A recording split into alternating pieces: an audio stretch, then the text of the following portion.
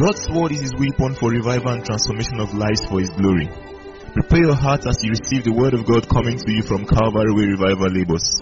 For inquiries and counsel, you can send an email to calvarywayrevivalabels@gmail.com or call 08065607999. God bless you as you listen and obey.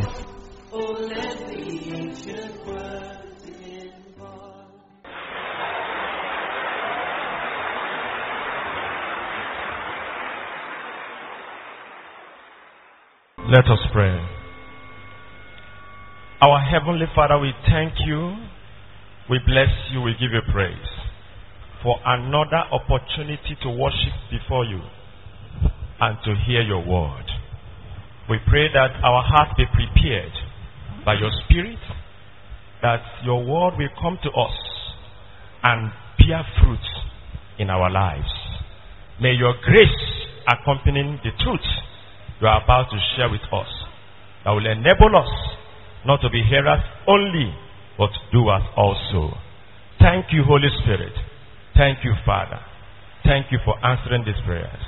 For we have prayed in the mighty name of Jesus Christ. Amen. Let the amen be better. Amen. Praise the Lord. I appreciate God for the opportunity given to me to worship with us today and powered to manifest. That theme, according to the verse, it came from Acts chapter 1 verse 8. You shall receive power. Jesus was talking to the disciples after he has risen from the dead. You shall receive power after that the Holy Ghost has come upon you. And you shall be my witnesses in Jerusalem, in Judea, in Samaria, and unto the ends of the earth. Now, we are starting today because today is the beginning of the week, EPHAC week, and we are going to just lay a foundation on that theme which we will be looking at throughout the week. So let's read a scripture quickly. Mark chapter 3. Mark chapter 3.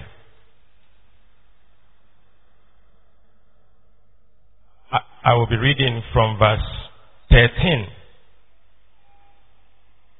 Okay, maybe I should start from verse 7. But Jesus withdrew himself with his disciples to the sea, and a great multitude from Galilee followed him, and from Judea, and from Jerusalem, and from Idumea, and from beyond Jordan, and they about Tyre and Zidon, a great multitude. When they had heard what great things he did, came unto him, and he spake to his disciples that a small sheep should wait on him because of the multitude, lest they throng him. For he has healed many, in so much that they pressed upon him for to touch him, as many as had plagues. An unclean spirit, when they saw him, fell down before him and cried, saying, Thou art the Son of God. And he straightly charged them that they should not make him known. Verse 13.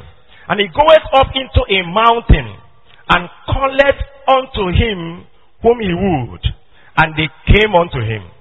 And he ordained 12, that they should be with him, and that he might send them forth to preach, and to have power to heal sicknesses, and to cast out devils. Praise the Lord. Now we saw in this scripture the miracles that Jesus was doing. He was healing the sick. He was casting out demons. And as a result of that, the Bible says great multitudes were following him. And as all of that was taking place, he did something that was very significant. The Bible says in verse 13, he went up to a mountain and called those he wanted. And when they came, he chose 12 that they should be with him. Why? What's the purpose of that? So that he will be able to train them, equip them, empower them, and then send them forth to to preach the gospel. There are three basic things that Jesus began to do when he started ministry at the age of 30. The Bible says, and he was consistent. He went about all the cities and villages preaching the gospel of the kingdom of God and healing the sick, number 2, and casting out devils. So as he was doing that, he needed to train some people for continuity. People that will have the same kind of power, equipped with the same kind of life to enable them to do the same thing that he is doing. And that was why he chose them, the Bible says, that they should be with him.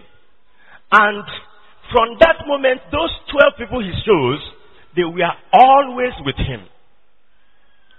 Now, those three things he was doing was his intention that they should be equipped to do that. To preach the gospel, to heal the sick, and to cast out devils.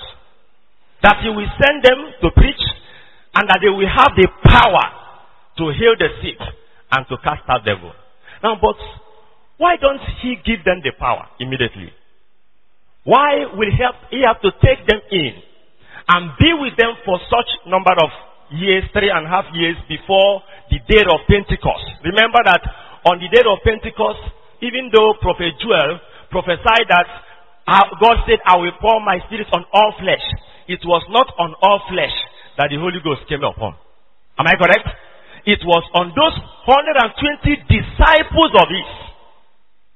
At a time, there were about 70 of them that they were called his disciples. He sent them out to go and preach.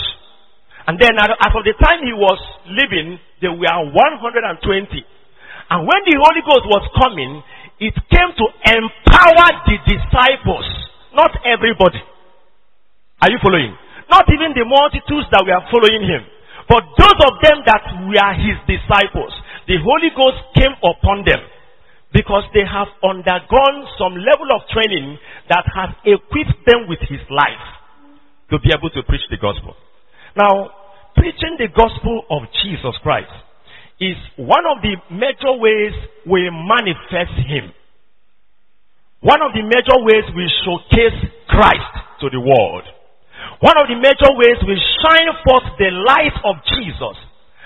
Sometimes you hear people say, my life is preaching. We agree. But it was not only Jesus' life that preached while he was preaching. Two of us. His mouth was also what? Preaching to people. The disciples in the book of Acts, when the Holy Ghost came upon them, they were also preaching the gospel. Their life truly was preaching. Or we are preaching, but their mouth was also what? Preaching the gospel of Jesus Christ. And it is so important for us as believers, as Christians, that we must not neglect that command. He said to the disciples when he was about to leave in Mark 16 verse 16, he said, go ye into all the world and do what? Preach this gospel. Preach it to all creature. Go and make them my disciples. Now, but one of the challenges about preaching the gospel, which has affected the evangelical life of the church, is the life of the preachers. We are many here. If our vicar will just say this morning that the Spirit of God has led him, that immediately after this service, all of us will march out to the street or to people's houses to preach the gospel. You will notice that so many of us will start dodging, will start, moving. Many will feel, I am not prepared for this. And it's not as if they are not prepared to talk. They can talk. But something is telling the preacher or the person that is about to preach, what are you preaching? Your own life. How is it? It's very difficult for a normal human being who is living in sin to preach salvation to people. Very difficult. I say normal human being. There are abnormal human beings. I hope you know. One brother was telling me about his elder brother who will carry megaphone to go to streets to preach. And as he's preaching and you will provoke him, he will drop the megaphone one side and quarrel and fight with you well. When he finished the quarrel and fight, he will come back to his megaphone and pick up the mic and say, please, let's continue where we stopped. We call such people abnormal human beings. Normal human beings, when they are living in sin, when they are living in, any kind of sin at all, they find it difficult to preach. If you say evangelism is every Monday by 4 o'clock, if we are 600 or we are 500, if you see 20, you have seen a good number. Am I correct? The problem is not as if we don't like God. We like God. But something is embattling with us within. And that is what Jesus wants to handle. In fact, that was why he came. The reason why the Son of God came, the Bible said in 1 John 3 verse 8, is to destroy the works of the devil. In verse 5 of the same 1 John 3, he said, he was manifested to take away our sins. 1 John 3 verse 5, he was manifested to take away our sins. And in him, there is no sin. In other words, anybody that says Jesus has manifested in my life, check his life. Know whether sins has been taken away from his life or not. If sins are still in his life, he has not manifested in his life. There is a difference between the Old Testament and the New Testament in atonement and salvation of sin.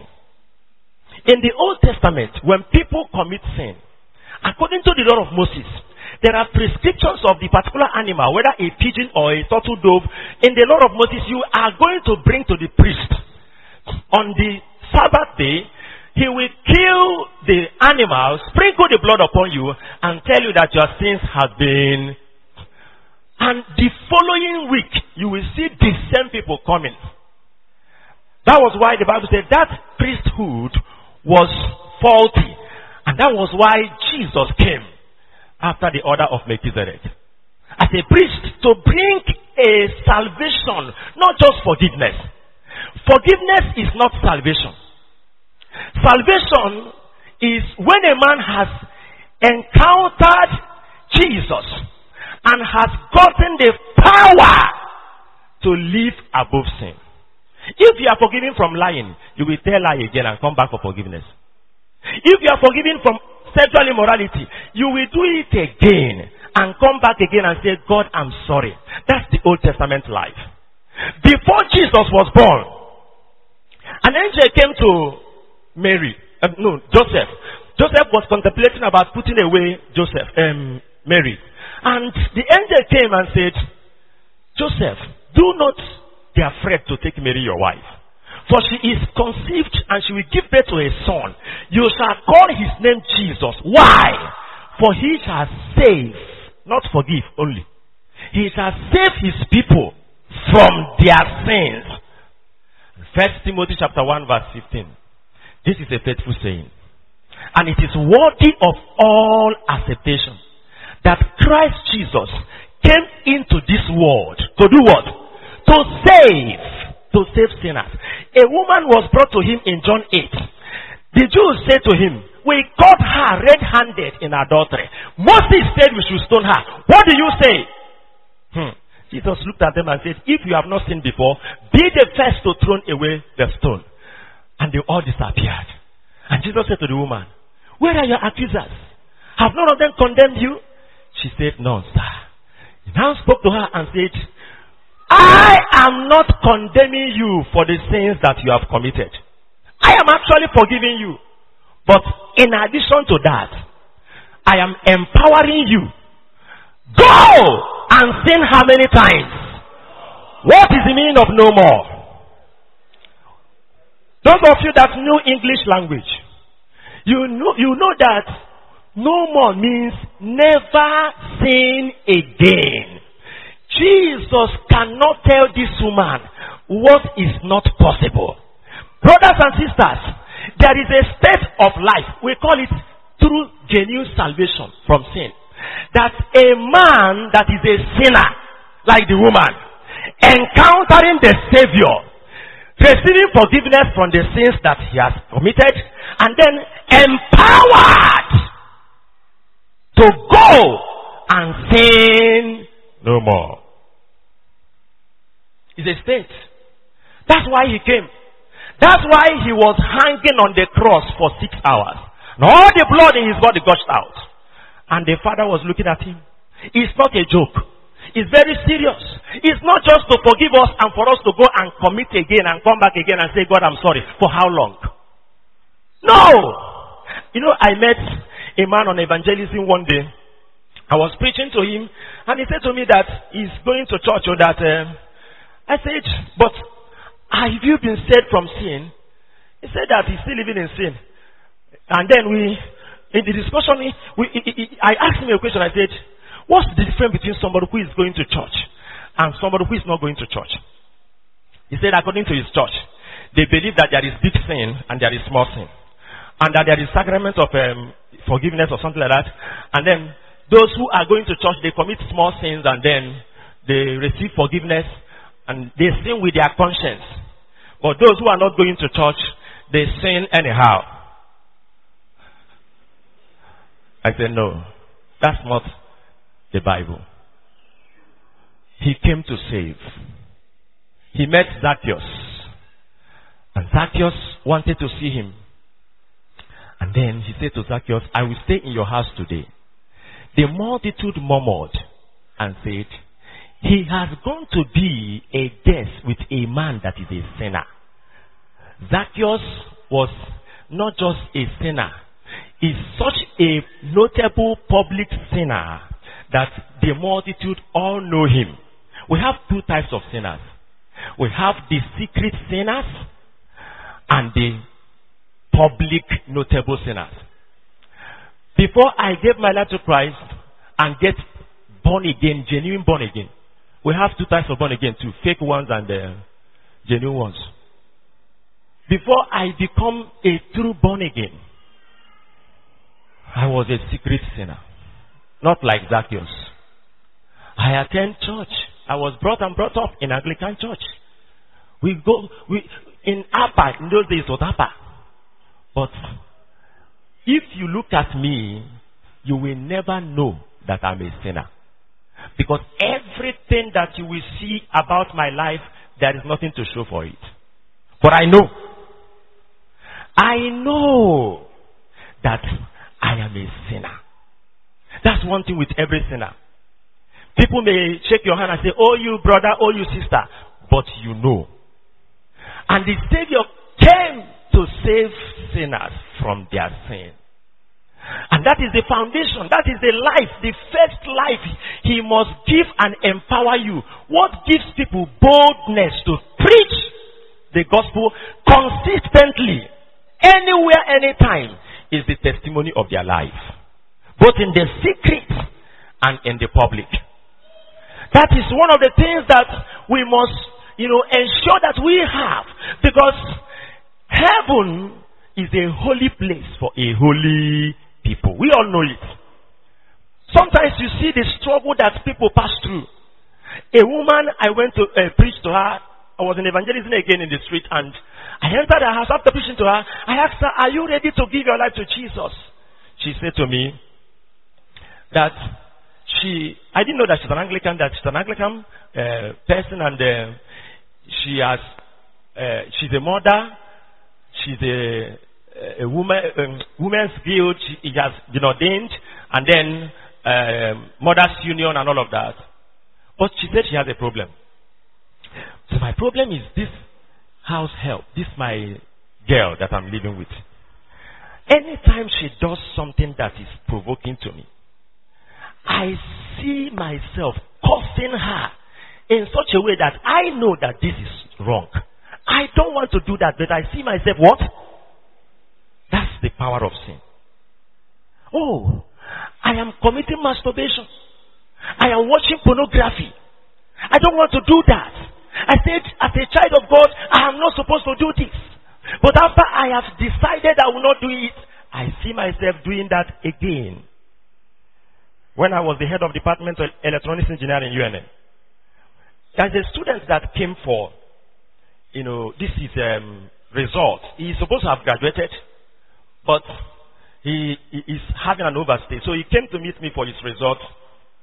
And then he said, sir, because they know me as a man of God, even though I'm a lecturer, but he said, I have a problem. And I don't think that is normal. He said, the way I commit masturbation, I know that something is wrong. And truly, when I prayed for him, it was true. Sin is not just an action. Sin has power to enslave the sinner. That even when the sinner say, I will not. Was it not Jesus that spoke to the Jews in John chapter 8 verse 32? He said, truly, truly I say unto you, anyone that commits sin is what? Is a slave to sin. But in such a way that if you want to come out, you see yourself back in it again. As if something is holding you down, that you will not live the right life. That's one of our hymns in the church I love so much. I love singing it in Igbo.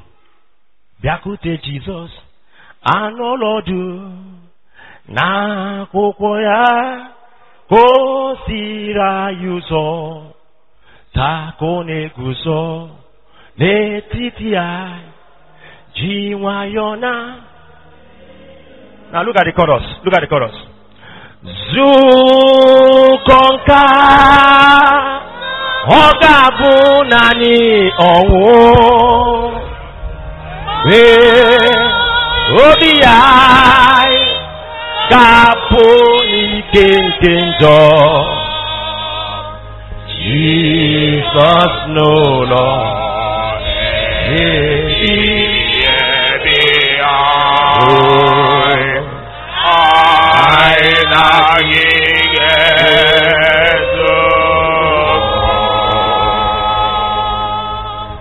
He said, this our meeting with Jesus shall be full of joy when our heart has been delivered from the power of what? A young man said, I don't lie all the time. I lie when things are somehow and I know I'm about to enter into trouble and I have to lie to escape. I said, but you know that lying is a sin. He said that. I said to him, there is nobody that lies all the time. The difference between two liars is the frequency. A particular liar may be lying maybe 3 times a day. We call such liars daily liars. Some kind of liars may be lying once in a week. We call them what? Weekly liars. Then we have monthly liars, annual liars, phone liars. A woman, I was in a taxi, and she told a lie with her phone. And the neighbor asked her, why are you lying with your phone? She said, it's not her that is lying, that it is her phone that is lying. I have to put him out. I say, woman, is it you that is lying on your phone? She says, all I know is that my phone is lying. This phone. Revelation 21 verse 8 concluded all daily liars, weekly liars. You know, there are some of us, you go to work by 9 o'clock and you write 8:30.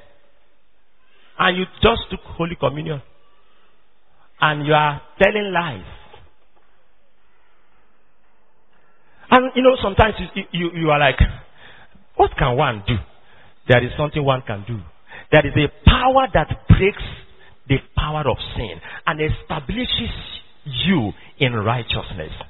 I love Isaiah 54 verse 14. It says, in righteousness you shall be established. Hebrew 1 verse 9 says, thou hast loved righteousness and hast hated iniquity. When salvation happens to a man, something happens within him. You will notice that every law for sin dies. Every law for sin does what? Dies. And you see love for righteousness. That is why he will be able to stand anywhere, anytime. Defending the truth. Defending righteousness. I want us to pray. But I want you to shake your life and ask yourself the question. If men look at me, they will see me as somebody that is already saved. But me, am I saved? Am I saved from anger like the woman I talked about? Or we still get angry, quarrel and fight with our husband and wife and all of that. And then, some say we are not perfect. We are not perfect. And then some try to use that as an excuse. Some say we are like fish in the water, as fish cannot deny water. We cannot deny sin. All those kind of things. Some say, who does not sin? If you do your hand like this, you are saying all of us are sinners. Is a lie. We are born as sinners. All of us. Born as sinners. But God is not expecting us to die as sinners. Why? Because He has sent the Savior who died on the cross. That's our faith. We need to benefit from that death by ensuring that the foundation of our Christianity is strong, solid, established in Him. I want to conclude with that scripture I quoted first. 1 John chapter 3 verse 5. Let me read it and I will pray with us. 1 John 3:5. If you wish, I don't know whether the media will bring it up, but I would like us to read it together. If 1 John 3 verse 5, if you are there, let's read together because of time. 1 to go. And ye know that He was manifested to do what? To take away. Watch me. Okay, and in Him is what? Now, watch me. This, my Bible is here. I want to take it away from this pulpit. Is this Bible still here? If He has manifested in your life, He would have taken away your lust, your lies, your sexual immorality, your anger. The evidence of His manifestation in anybody's life is the practical taking away. And He said, in Him. In Him. So even if you say, I am in Him, like those of us who are saying, I am in Him. Anytime somebody provoke you and you want to quarrel with that person, you will notice that in Him there is no quarrel. So I see you taking the excuse and say, Lord Jesus, I discovered that in You there is no quarrel, and my wife, my husband has provoked me, and I need to quarrel with him or her. So permit me to go out of You and quarrel. When I finish quarreling, I'm going to come back. Please don't close the door. And then you come back and say, is it because I have been keeping quiet that you have been messing up? Then you quarrel and quarrel. When you finish, you come back and say, God, I'm sorry, I want to return back. No. The Bible talks about those who lived and died in Christ. They are the people that will be truly saved on that day. Let us rise. I want you to pray. In 1 minute, pray, meditate over the word, and say a word of prayer. Has He manifested in your life? Before He can manifest through your life, empowered to manifest, He will first of all manifest in your life. It is this manifestation in your life that will enable and equip you to manifesting through to others. By preaching Him both through your life and showing forth His works in healings and miracles and all of that. Jesus is here this morning and is calling you. Are you a secret sinner? People may regard you because of one reason or the other, your participation in the church, you are giving and all of that, as a man of God, as a righteous person. But you know that you are battling with some secret habit of sin. pornography, masturbation, lust, fornication, adultery. People may not know, but you know. And God knows. And all liars and all sinners have no place in the kingdom. Oh, thank you, Jesus. Thank you for listening. We trust you were blessed by God's word. This message and many more can be downloaded from our website, www.calvarywayonline.org. For testimonies, counseling, and prayers, you can send an email to calvarywayrevivalabels@gmail.com or call 080-6560-7999. You could also follow us on all our social media platforms at Calvary Way Revival Labels.